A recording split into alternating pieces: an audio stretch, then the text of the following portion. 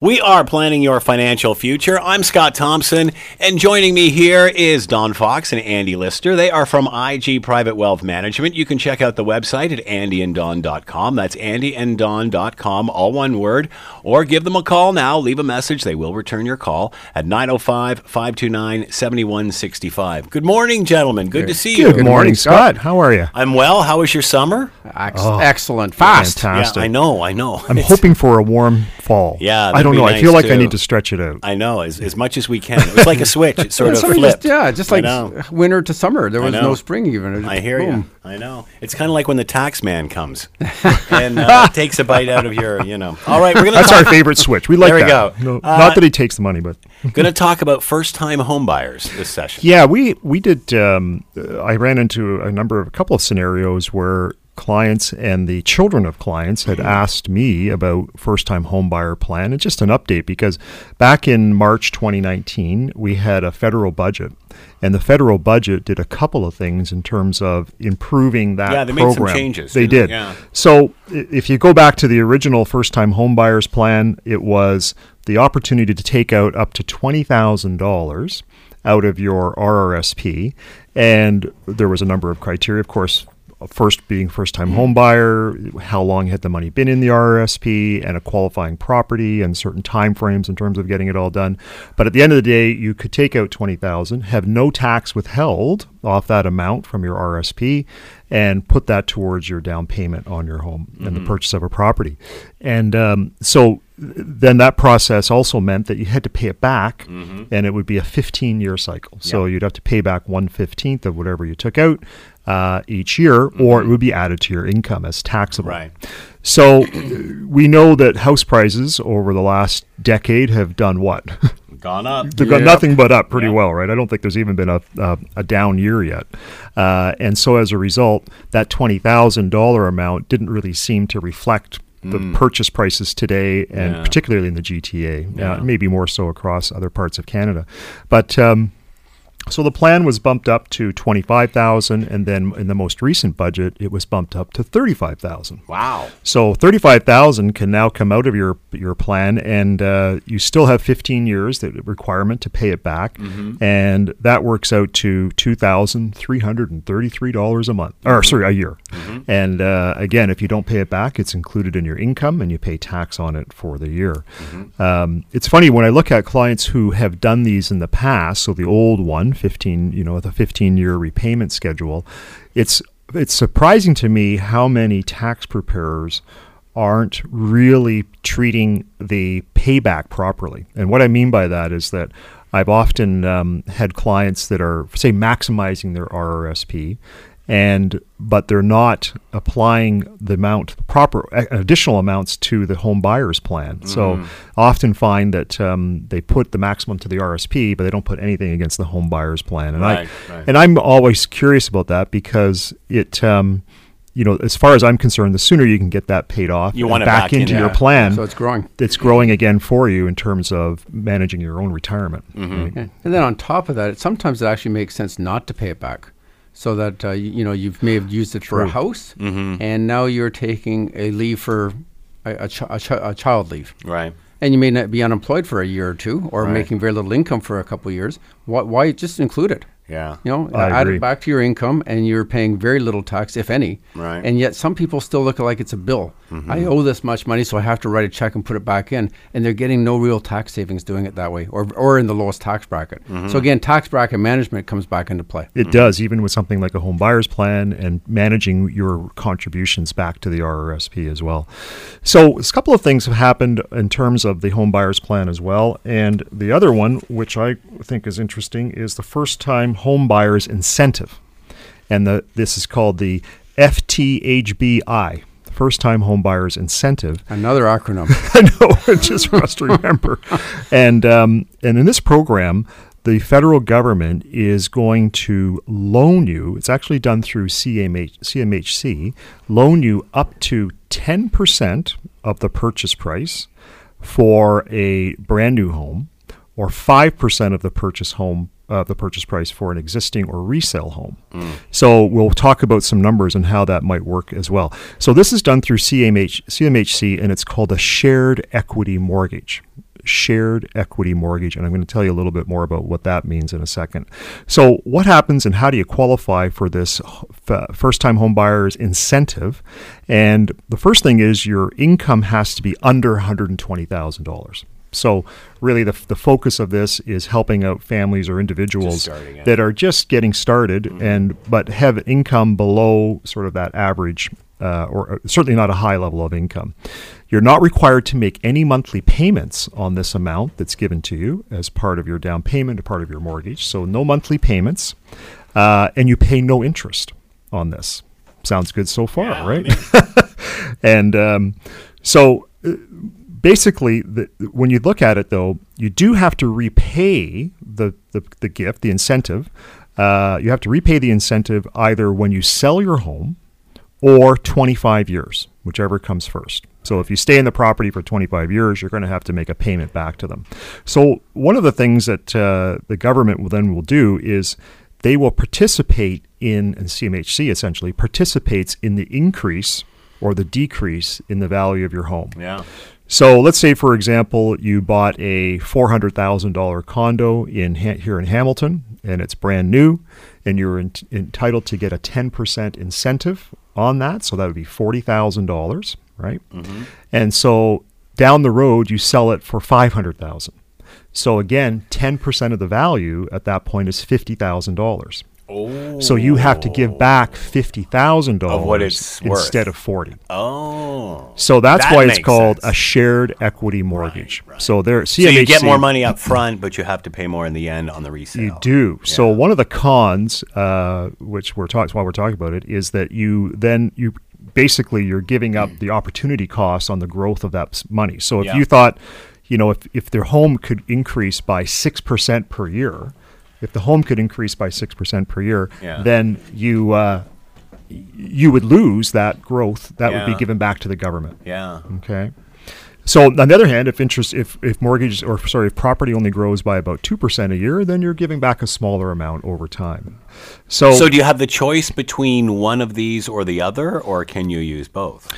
You can use the $35,000 you can take out of your RRSP as a first-time home buyers, plus you can do the incentive as well. So that could leave you with a down payment of substantially more. Exactly. But here's the deal. It has to be a CMHC insured mortgage, which means you can't put more than 20% down. So altogether, it has to be around 19% or under 20%. Right. Okay. So you can't use the incentive to get you to 30% down. Right. You can only use the incentive to bring you up to 20% down. That's the max. So that's really designed for the people who need it. It is designed for the people that need it. The people that have not enough to get to that no need for mortgage insurance, they still have to be a CMHC mortgage insurance as well. Right. The mortgage and the incentive, the mortgage, so the amount you borrow plus the incentive you get from the government is limited to 4 times your income. 4 times your income. So I'm going to run through a scenario in a second. Yeah. The minimum down payment is 5% on the first $500,000, so that's the minimum, and the total down payment has to be less than 20%. So it's the CMHC mortgage. So let's take an example of an individual who's earning $100,000 a year. So they're now at the point where their job is good, their income is good, and they decide to buy a resale home, and they are a first-time buyer. And let's say the home value is $420,000.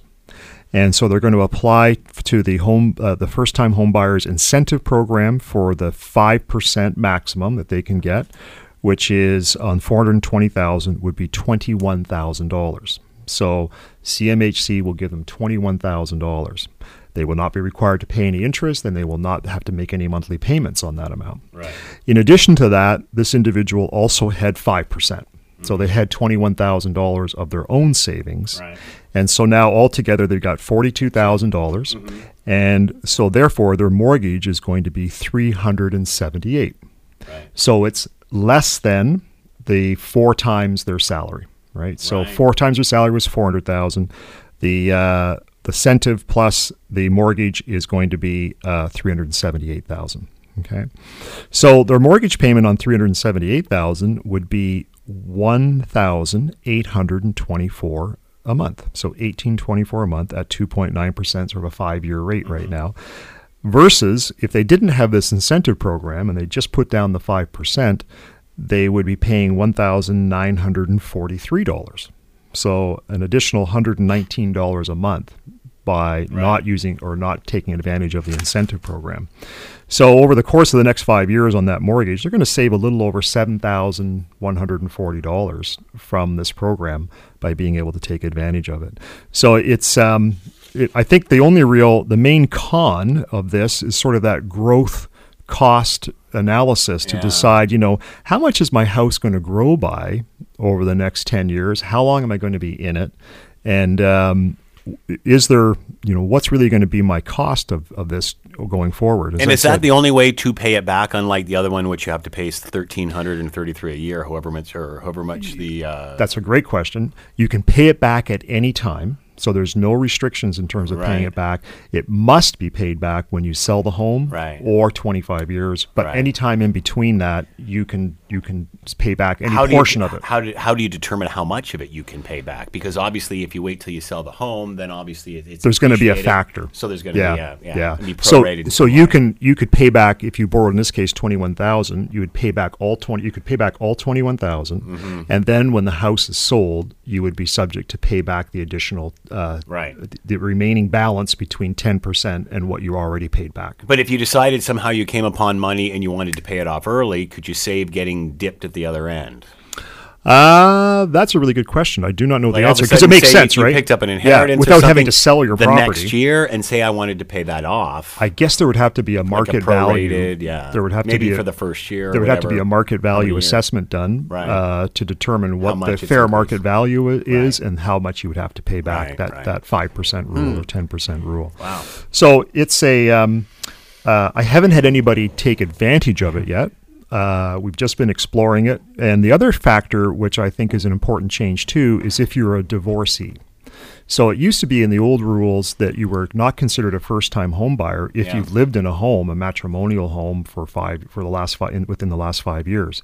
But the rules were amended to say if you moved into a home as part of a marriage and you weren't on title when you moved into the home, and then you divorced, then you could still be considered a first-time home buyer. But only if you're not on title. If you're not on title. Oh, okay. I didn't realize that. So a lot of times that happens, right? But if the title may have been added afterwards, like you may have changed it after the fact, but at the point of marriage, when you were moved in, you were not on title, then you could qualify as a first-time home buyer. All right. So great program. We'll talk more about it, and hopefully people will be able to take advantage of that and get into their own home. We are planning your financial future. I'm Scott Thompson. Andy Lister and Don Fox are here from IG Private Wealth Management. Call now, leave a message. They'll return your call at 905-529-7165. We're coming right back.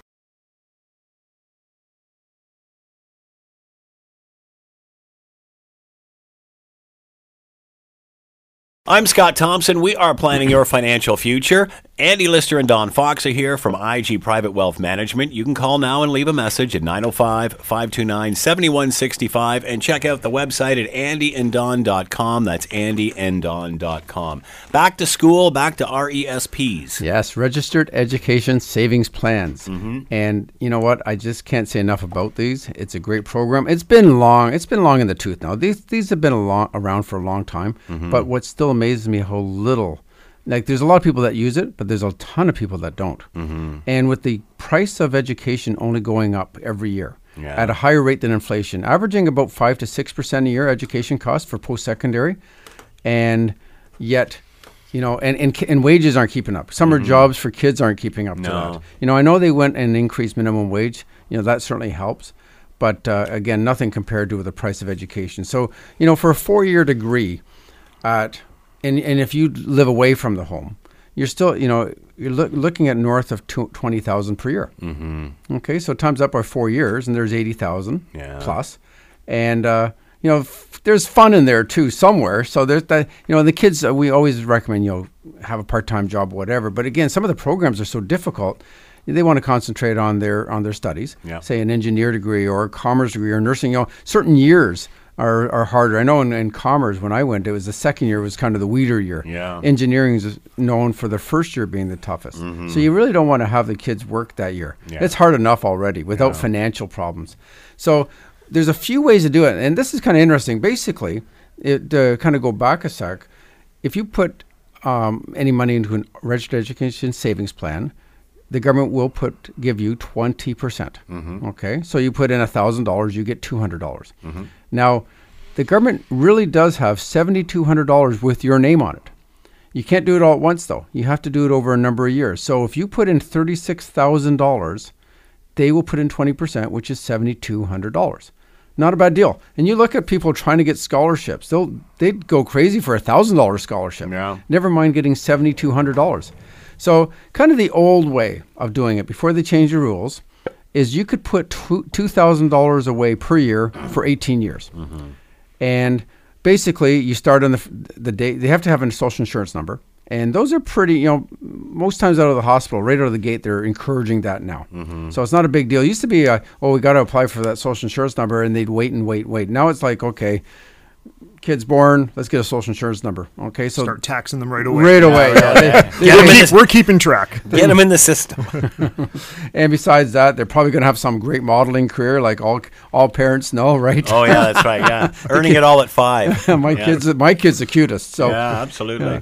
But anyway, so you go at $2,000 per year, and I know it sounds easier said than done because there's so many different places to put your money, and I'll get to that in a second. But if you did do $2,000 per year, the government will give you $400 grant. Do that for 18 years, and if you made a 5% rate of return, which would be simply a balanced fund, if you're in equities all that time, you might get 7 or 8%, but you're also taking a lot more risk. And you got to remember, education is when it happens, they need the money. Yeah. It's not like retirement that you can spread over the payments over the next 25, 30 years. They got 4 years, they're pulling all this money out. Yeah. So you can't be too aggressive with your investments. So at 5%, you would end up with a pot of $67,517. Not bad at all. Okay, that takes care of basically, who knows by the time they get up there, but it might take care of half the education cost anyway. Now, they changed the rules, I'd say 5 or 6 years ago, where they increased the limit to $2,500 per year.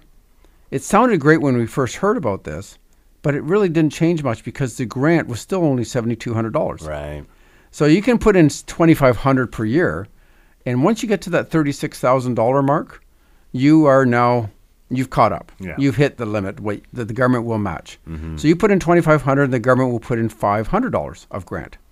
Now you can do that for 14 and a half years, and you've done your $36,000. The nice thing is, though, now you've got another 3.5 years till they're 18, and it just sits there and compounds for another 3 years, 3.5 years. And so now, instead of getting $67,500 at the end, you end up with a little over $70,000. So another $2,500 by adding this extra $2,500 per year. Okay. There is other ways to do it. You can just put a lump sum. Now the limit to an RESP is $50,000, but you only get matched on $36,000, and they only match you on $2,500 per year, and you can go back 1 year.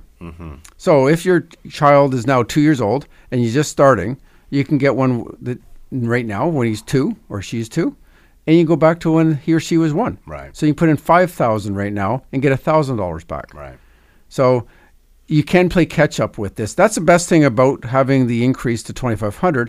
You got more dollars per year that you can go catch up. Right. So if the child is now 12, you literally can catch up at the age of 12 and go $5,000 for the next 7 years, and you'll be all caught up. So the other option, and this is interesting. There's been some talk of why worry about the grant. Let's just put a lump sum in right at the beginning. And to compare apples to apples, I use $36,000. So instead of waiting for the $2,500 a year, I'm going to put $36,000 in right at the beginning and let the compounding magic begin. Now, I did say, well, let's give them the benefit of the doubt. We put some in December and we put some in January, so at least they got $1,000 worth of grant. And if you let it sit there for 18 years and you never got any more grant money, you only got $1,000 of grant money because you didn't go every year. Right. You put it all at the beginning. You end up with $89,000. Because you had more to invest initially. You had more at the Longer start, time. longer time to compound. So it really does, outperform the other two. Now, that being said, I don't see a lot, and going, backtracking on what Andy just was talking about, first-time home buyers. Junior's born. Let's put 50 grand in the education fund right now. Exactly. I have yet to see that person. Yeah. 34 years later, I've never seen this person. Yeah. So hypothetically, chances are, if you have that, you don't have to worry about the education money anyway. Right. It's still nice to get the grant, and in that case, I still want to see him get the grant money. Yeah. Now, I looked at that and I said, okay, that's kind of interesting. If you got that kind of money up front, why not put $36,000 in a non-registered plan and deplete it by $2,500 a month, $2,500 a year? Mm-hmm. So that way you get the grant all the way through, and you get the best of both worlds. So your money's still making 5% in the non-registered, and you gift it. But you're contributing out of it. You're contributing out of it $2,500 to every the government year program. To the government program, Right. and you put it in something earning capital gains. See, if you gift your child any money, there's attribution rules. Mm-hmm. And that applies to interest income or dividend income. But if it earns capital gains, there's no attribution rules. So you will be getting the full 5% if you put this into an investment that earns capital gains. So you put $36,000 in, it should do at least the same 5% because the same investments, and we deplete it. Interestingly enough, and this is the one the papers never talk about. They always say, well, just put it up front, put it into the RESP, and look how much better it is. Well, doing it this way, you actually end up with almost $94,000, which is an additional $5,000 more than putting it into the RESP without the grant. Right. So this is kind of having your cake and eat it too. Yeah. You have the money and you're depleting it. Now, the nice thing is at the end of this, you've got $70,000 sitting in the RESP, but you also have $23,000, actually almost $24,000 sitting in a non-registered investment. Mm-hmm. So you got money that isn't kind of locked into that education plan. And the government's got their it's two separate piles. It's two separate piles. Yeah. You never wore down all that money because it was growing. So you got this $24,000 that can be used to perhaps get a vehicle. Yeah. Okay. And there's no tax. There'll be a capital gain, but again, that's taxed to the child. Okay. And generally speaking, they don't have a big income, and you can put it in TFSAs for the child. There's a lot of different routes you can go with this, using this as a technique. At the end of the day, though, the same amount of dollars, and you end up with $5,000 more for the kid's education. So if you are one of those that happen to win, say an inheritance or a lottery, or you're just very well off and you say, you know what, what's another $36,000 I'm going to put into my brand new child's RESP? Great, good for you. But I would suggest weaning it down slowly. Okay. Now RESP rules, you can withdraw the money fairly quickly if you like, but the first 6 months, the first term, you can only take out $5,000 of the growth and grant. You can't just cash it all in. Right. They don't want, so in that case of $93,000, anything above the $36,000 is growth and grant. Okay. And so actually in that particular case, $70,000, because we kept some outside of the RESP, but $70,000, basically half of it's growth and grant, half of it's principal. Well, the principal you can take out. As soon as they go to post-secondary, you can take it out if you want. And actually, that's not the child's money.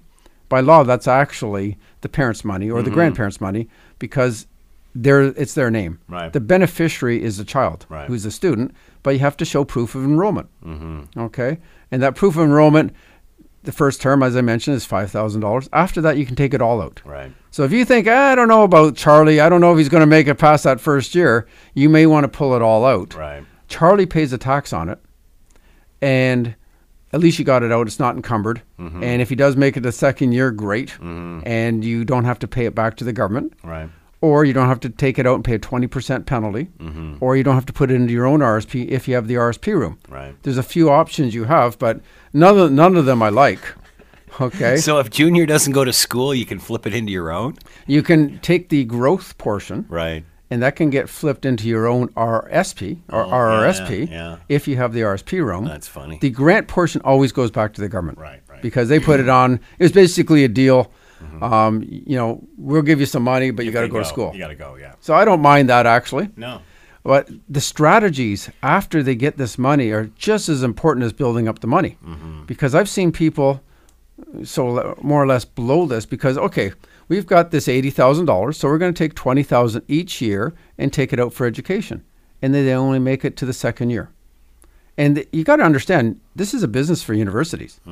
There is a weeding out process. Oh, yeah. They don't want everybody to graduate. Yeah. They start with 500 in a class, and they work it down to about 250 by the end of it. So what happened to the other 250? Okay, they know how many people graduate. That's part of the whole deal. And so with that in mind, you have to have a pretty good understanding what your child's going to go through, and you may want to take it out early. Plus, on the other hand, as it grows, that money becomes taxable to the child. Why not take some of that money and use it to top up their tax-free savings account room every year? So when they're 18 right now, they could put $6,000 of that money and put it in their own TFSA. And perhaps, possibly, you may want to think, well, the parents may not have topped up the tax-free savings account room.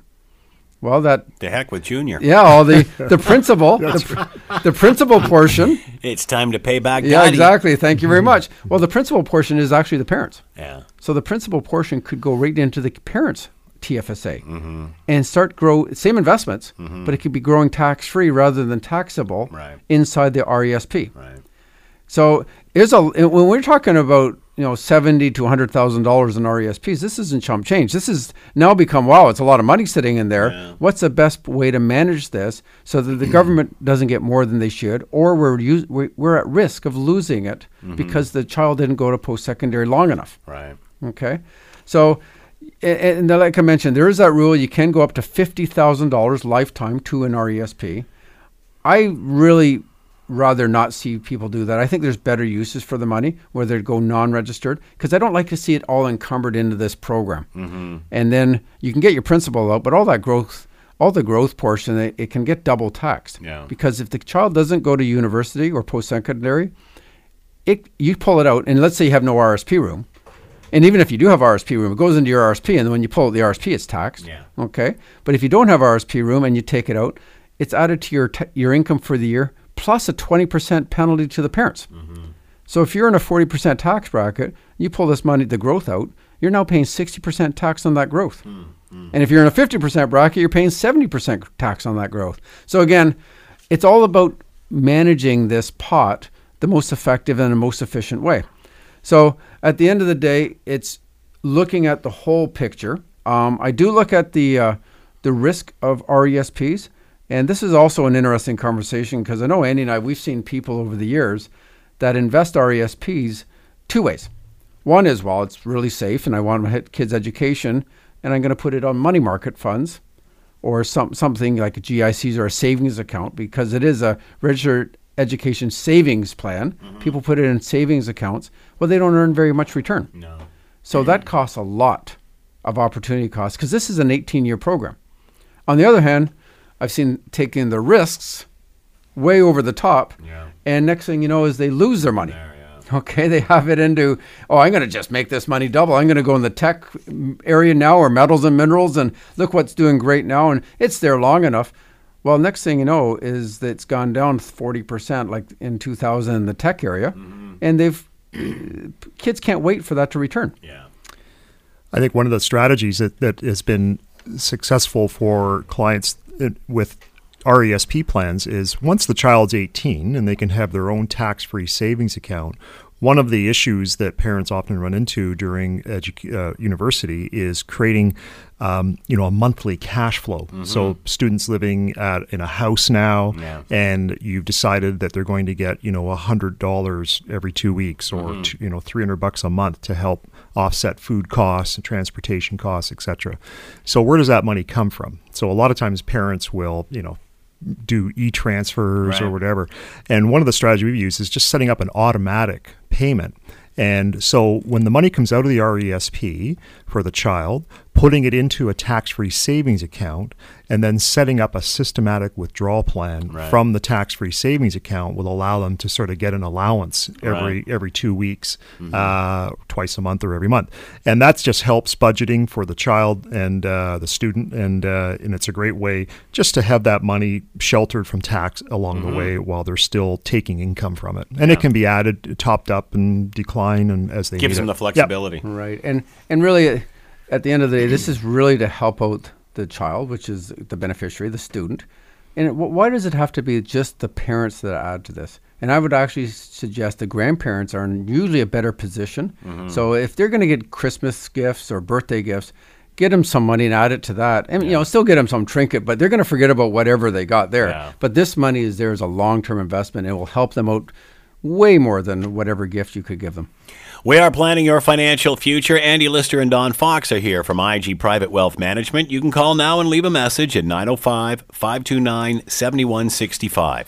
We're coming right back. We are planning your financial future. I'm Scott Thompson. Andy Lister and Don Fox are here from IG Private Wealth Management. Call now, leave a message. They'll return your call at 905-529-7165 and take a peek at their website, andyanddon.com. That's Andy and Don, all one word, .com. You can check out their site there as well. You wanted to finish up with some homebuyer stuff. Yeah, I wanted to quickly revisit that because we were talking about it during a commercial, and just one of the examples that I think, just to sort of put it in perspective, let's say you're able to take advantage of this first-time homebuyers incentive program from the government, and you are purchasing a $400,000 home. And you're entitled, this is a new home, so you're entitled to 10% from the CMHC, from the incentive program. So you would get $40,000 under the first-time homebuyers incentive program. And so let's say later on, 5 years from now, you sell the home for $500,000, then you would have to pay back 10%. So in that case, it's going to be $50,000. So the original 40 that you got is going to mean a payback of $50,000. Okay, so so certainly the government's making money off real estate. That's kind of the game plan, or CMHC, Canada Mortgage and Housing Corporation. And but the other factor, just to add into that, is the value of your renovations. And it's so often the fact where an individual or couple, you get a home and all of a sudden, you want to, if it's a new home, you're probably going to do some things like landscaping and other things like that haven't been done.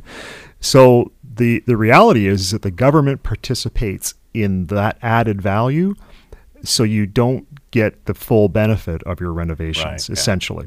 So let's say you put in $100,000 worth of renovations, and then you're able to sell your home for $100,000 more. You're going to give $10,000 of that back to the government under this program. You also have to wonder what the advantage or disadvantage is once you do sell and move on to a second home. Is it Are you still behind the eight ball, or how much of a mortgage am I going to have now because I've got to come up with that 10% repayment? So I maybe have to borrow more. But hopefully the equity, you've built up some equity, you've paid down the mortgage, so you're going to be in a stronger position for sure. I think it's going to help. I mean, we had a lot of rules around trying to prevent, high ratio mortgages and any kind of real estate collapse in Canada is the real goal.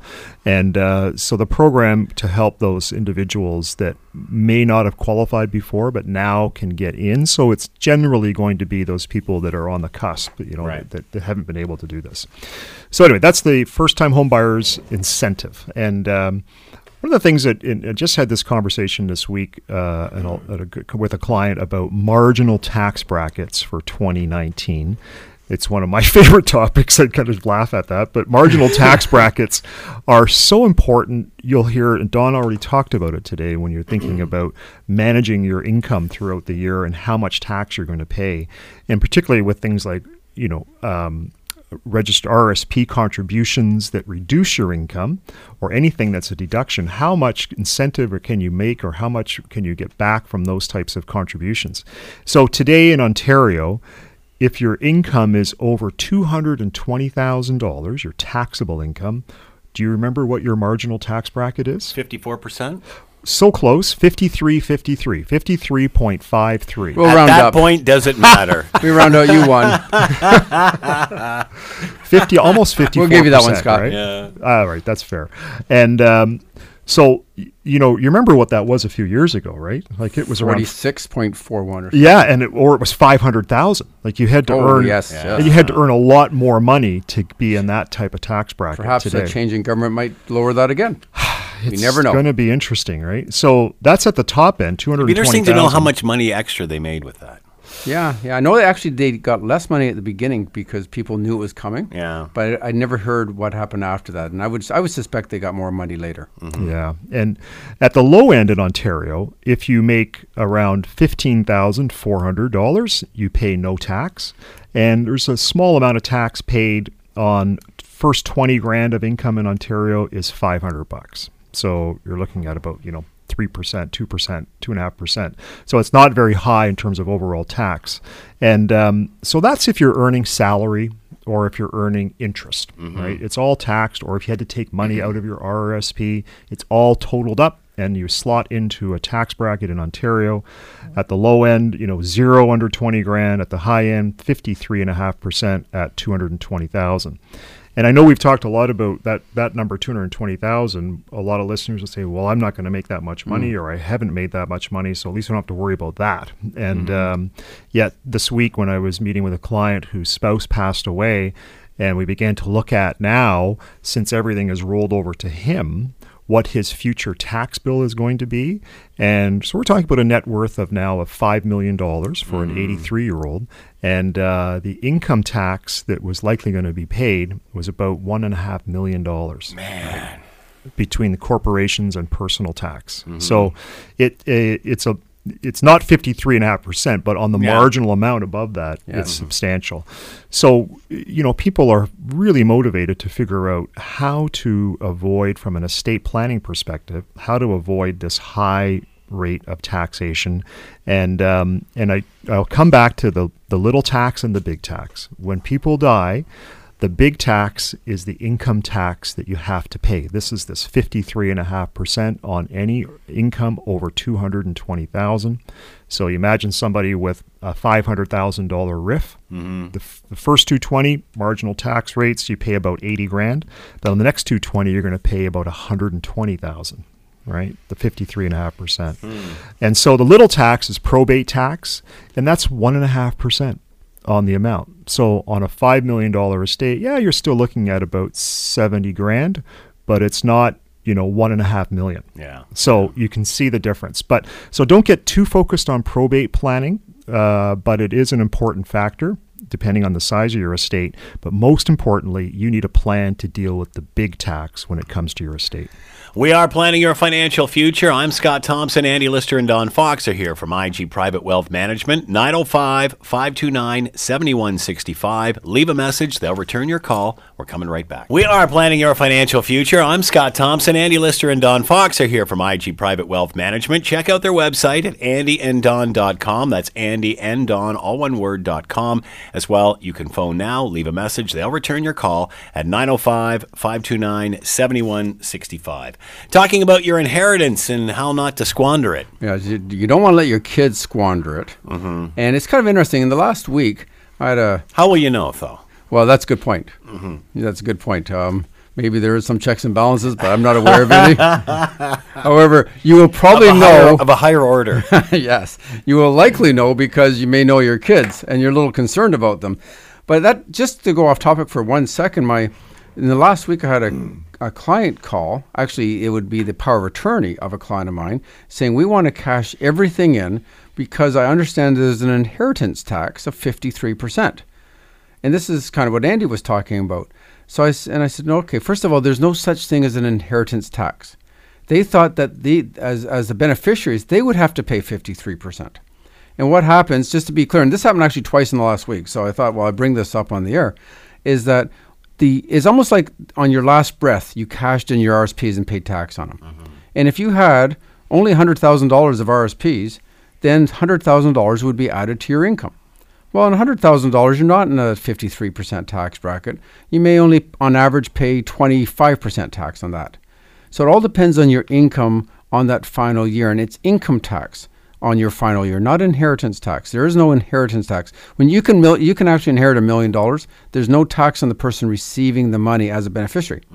Okay. Now, the probate tax is 1.5%, which, as Andy mentioned, is that small tax, and that's so if you had $1 million in assets, it goes to the will. 15,000 goes to this probate fee or probate tax. So again, that's a small price to pay relative to... So let's clarify this. So if you're you passed away. Yes. Everything's cashed out. Yes. So your home, any investments that you have, Yep. all gone. Right. And now it's all in your hand or somebody's hand. What percentage of that is income tax? What's probate tax? And that's a great. Okay, first of all, the home would be the principal residence, Right. so there's no income tax on that, Right. because it's tax free. So when that now when sells- that gets passed to the beneficiaries, Right. it does pay probate tax Right. on it. So that's so the 1.5%. probate. So let's say it's $1 million home. Yeah. 15,000 would go to a probate tax. Right. Okay. The RSPs, they get cashed in. They are taxed. Right. Okay. They are added That's to income. That's added as income Right. to the deceased Yeah. final year. The tax-free savings accounts are the best deal in the country. Right. Tax-free, and if you name the beneficiaries on the tax-free savings account as your kids, directly to them, no income tax, no probate tax. Mm-hmm. Okay, but the non-registered investments or a cottage or other investments, you have to look at what you paid for them and what they're worth at death, and that capital gain. The difference is the capital gain, Right. and half of that capital gain is taxable. So if you made a $500,000 gain on the cottage, $250 would be taxable. Right, $250 is tax free, and that $250 is added to your income. Well, again, not the whole thing puts you over the $220,000 level. So part of it would be taxed at over 50%, Right. but a lot of it, to the 90% of it, would be taxed at less than 50%. So it's everything beyond the matrimonial home, so to say, and the TFSAs. and the TFSAs, right? And there's things you can do, and what Andy and I have done with a lot of planning is how do we move the money to the beneficiaries or get it ready for an estate plan so you don't pay that 53.5%. Right. And part of that may be gifting the money to your kids early. If you are, I'm asking questions here, sorry. Okay. If you are an older person and you've burned through your savings and the last thing you have is the matrimonial home, then you don't really have much of a threat of losing a lot to income. There's no income tax at that because stage. by that time you've sucked everything dry, and the last you're living off the matrimonial. You're living off that, and that may be a reverse mortgage to live Right, on. yeah. Not my favorite choice. What I normally recommend is get a line of credit. line of credit way ahead of time, though, because you can't get this line of credit when you have no income. Yeah. So you want to get that line of credit in place 20 years earlier, Yeah. before they run out of money, so you qualify for this line of credit. Right. And now you're getting this line of credit based on your house Yeah. at prime plus a quarter, prime plus a half, something like that. So you're only paying, say, 4.5% Right. versus 6 or 7% Right. through the reverse mortgage. And you only pay any interest if you use it. Right. Yeah, and that's a far more efficient way of doing it.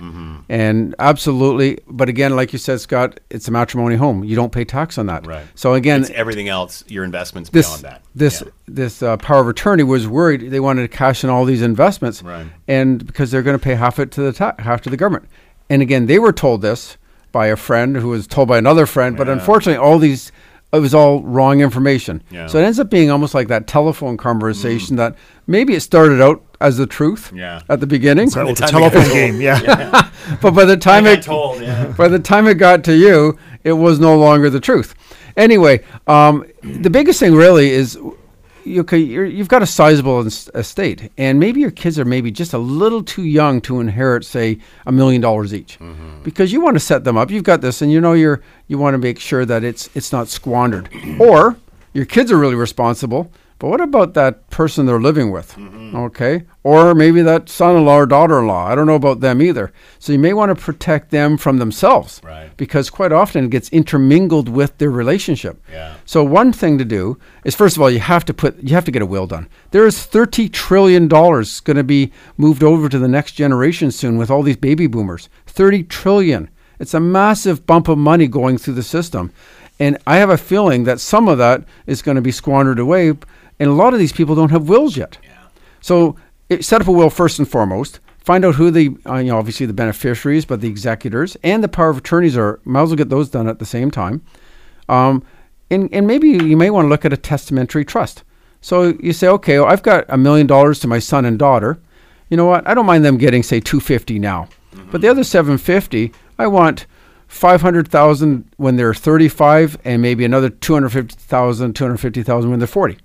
And that will stagger when they receive the money. So moving the money along the chain. So if you have a 25-year-old kids right now, maybe they get some at 25, some at 30, some at 35. But again, it's actually not a bad thing. also gifting money while you're alive. It gives you a chance to show how you can manage the money. Yeah. Teach them no. That's right. Give them some cash. Show them responsibility. And if they blow it, well, you know what? There could be You're out of ramifications. the will. Cut off. All right. So in a nutshell, it's a teaching thing. Look at the best ways. And at very last resort, you can always set up an annuity with your money. So you got this $1 million. So you know what? I know they're going to blow it. I'm going to give them a $50,000 income for the next 30 years and set up an annuity. So there's a few ways to skin a cat, but again, speak to your financial planner and set up this plan. We have been planning your financial future. I'm Scott Thompson. Andy Lister and Don Fox have been here from IG Private Wealth Management. Call now, leave a message, 905-529-7165. They'll return your call, and check out the website at andyanddon.com. Thank you, gentlemen. Thanks, Scott. Thanks, Scott.